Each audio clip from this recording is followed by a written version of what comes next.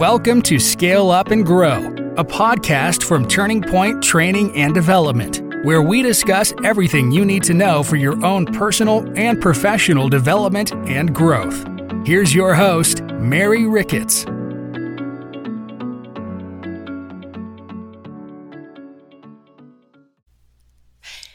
Hey, hello, and welcome back to Turning Point Training and Development. I am Mary Ricketts, President and CEO of our fabulous organization. Welcome to our podcast. Welcome back if you've been with us for a little while, or if you're brand new. We hope that you continue to join with us and make sure that you share this with your friends. This is our podcast called Scale Up and Level Up. This is where we focus on leadership and development. We'll dig into the topics that most of us really want to ask and don't really talk about a lot. I want to dig right in. We're going to kick off a series, and by the way, welcome to 2020 on Leadership Gold. We've been teaching a mastermind group for the last several months, a 10-week mastermind group session based on our John Maxwell book called Leadership Gold. If you're not familiar with John Maxwell, he's an awesome leadership author and speaker, and I am one of our John Maxwell coaches, speakers, and trainers.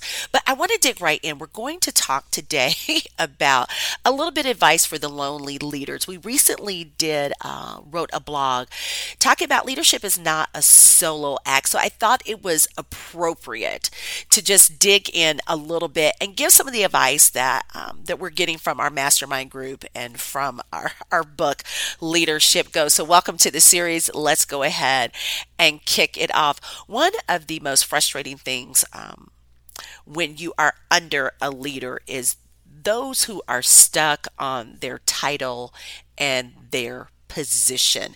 And those of us who are in leadership, I hope that's not you, but those of us, if we think back before we became the leaders in our organizations, or the CEOs, or our own entrepreneurs, where we are now the boss, think back a little bit and think about how challenging it was when you had that leader that was stuck on their position. I want to give you a couple highlights from John's book. And it says leadership is relational as much as it is positional. An individual who takes a relational approach to leadership will never be lonely. And I'm sure if I throw this old quote and old saying out, you all will catch on to this really quickly. You're not leading if nobody wants to follow you. It's different when you're managing. There's a huge difference between managing and leading people. If you are leading people in your organization, that means they really want to follow you. You can't handcuff them. You can't beat them into following you. You really have to make sure that you are positioning yourself to be a leader that wants to be followed. And one of the things that we've talked about in our mastermind group is it is about relationships, and not I'm going to hang out with everybody on my team, where everybody has to do happy hour, everybody's coming over your house. We're not talking about that. Here's one of the things that we talked about, that every time these people use their title and permission to persuade their people to do something, they create distance between themselves and others. Here's what we mean by that. If the only reason, or the main reason, that your team is doing what you're asking them to do, if the only reason that they are following the game plan and they are going to reach the goals is because of your position and title, you are already distant from your team.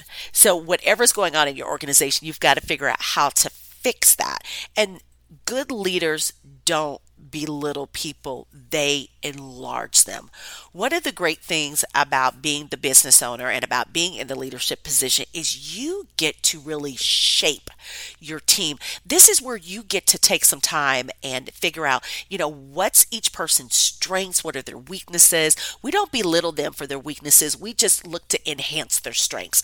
How do I make sure that I've got the right people on the team so that we can accomplish the goals, and not because if they don't, they're going to lose their job, but because they want to.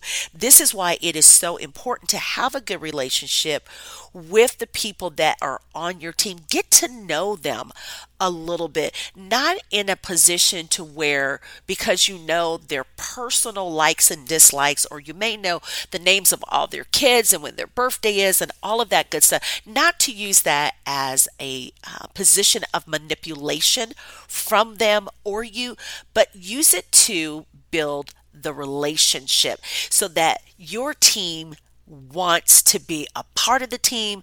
They want to be under your leadership. They want to be in a position where they're valued, and they really want to work side by side with you. Here's another one we're going to hit on. This is number 2 under, let's get a little advice to those lonely leaders. And it is realize the downsides of success and failure. So anytime you think of yourself as a success, you start to separate yourselves from others because you're viewing them as less successful. This is where you start to think, I don't need to see them, or you start to withdraw. Okay, so let me say that again. Anytime you think of yourself as a success, you start to separate yourselves from others you view as less successful. Okay, this is when you're starting to think, I don't need to see them, and you start to withdraw a little bit. This is where we have to really take a little bit of time. As if you're successful in your position at work, please remember you didn't get there by yourself. If you have a team, it is a team effort. If you have other peers that you partner with, you didn't make that success by yourself, whether you are leading the charge or not. It is a team effort. So whether you are a small business and you've got, 10 people on your team, or your organization with 5,000, you know that you didn't get there all by yourself. Here's another quick point I want to make. This is number 3 that we talk about. Understand that you are in the people business. The best leaders know that leading people, it requires loving them, and not mushy, and not, every time you cry, I'm going to cry. And every time your kids have a birthday party, that I'm going to be there. But it means that you actually care about them. So think about the leaders that you've been around that were not effective, that could care less about what's going on in your personal life. And don't get me wrong, I totally understand that if there's a lot of issues going on at home, you don't want your team to bring everything into the office, but you better realize that issues at home will affect their productivity. There was an article put out a little bit ago by the Society of Human Resource Management, SHRM, I hope I'm saying it correctly, that really talked about, what percentage of your team and your employees are stressed to the max about their finances. So guess what? If they're going through financial stress, it's going to show up at work. If they're having issues at home, or they're dealing with, the ailing parents, whatever is going on at home, it does make a difference in our work life. And it's easy to tell people, leave that at home, but it's really not realistic. But you at least have to let them know, I'm so sorry you're going through that. Please let us know if there's some other things or other resources we can connect you to, because it's not your issue to actually solve it. And then, you tell me what's the best way for us to work together to get this goal accomplished. But let them know that you are in the people business, because good leaders understand that people do not care how much you know until they know how much you care. That's a good quote.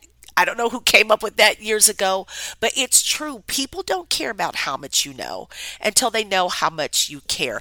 Otherwise, you will get the opposite environment and culture in your organization. And that's where it's usually, all you care about is the money. All you care about is how much I can produce for you. It is all about you, you're for, and no more. And you're not caring enough about your people. Here's the last one I want to give you real quick. Buy into the law of significance. The law of significance comes out of one of John Maxwell's other books, The 17 Indispensable Laws of Teamwork. Because if on your own you can fulfill the vision you have for your life and for your business and for your organization, then guess what? You're aiming too low.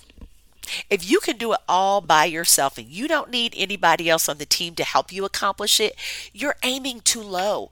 One of the best things about owning my own company is when you wake up that morning and you realize, you know what? One, don't like working by myself. And then two, it's like, I need a team. There's no way that I want to accomplish any of this by myself. One, because you don't have 100% of every skill and every gift and every talent that you need to make everything happen. You have got to bring some other people on, whether you are thinking about, who are some other excellent vendors or consultants or coaches or contractors that I really need to have a great partnership with. And then remember this. In your organization, you don't have employees. You have teammates. Yes, I totally understand it. At the end of the day, you're writing the check, your company, it's their vision, it's their organization. I get that, but you don't have employees. You have teammates, which means you have to work together to accomplish every goal that's set. And can I throw an extra little hint out? Don't forget to include the team, the people who actually have to execute on the vision, who are doing the day-to-day task and the day-to-day action steps to accomplish it.